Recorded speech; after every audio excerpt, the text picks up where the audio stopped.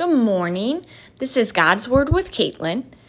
I've been reading the Great Commission where Jesus is about to go into heaven to send the Holy Spirit, and he tells Peter what he wants Peter to do for him.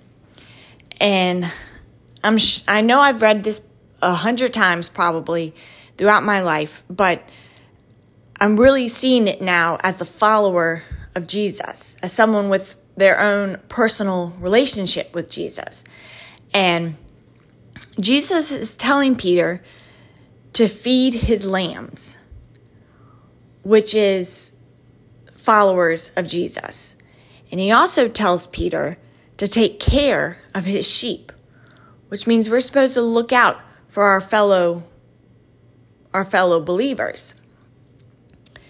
So that was just a little something I picked up on this magnificent Monday morning. I appreciate everyone who listens. Thank you. So we just, as followers of Jesus, we need to make sure that we take care of the sheep, which is us. So we need to take care of one another. And we also need to feed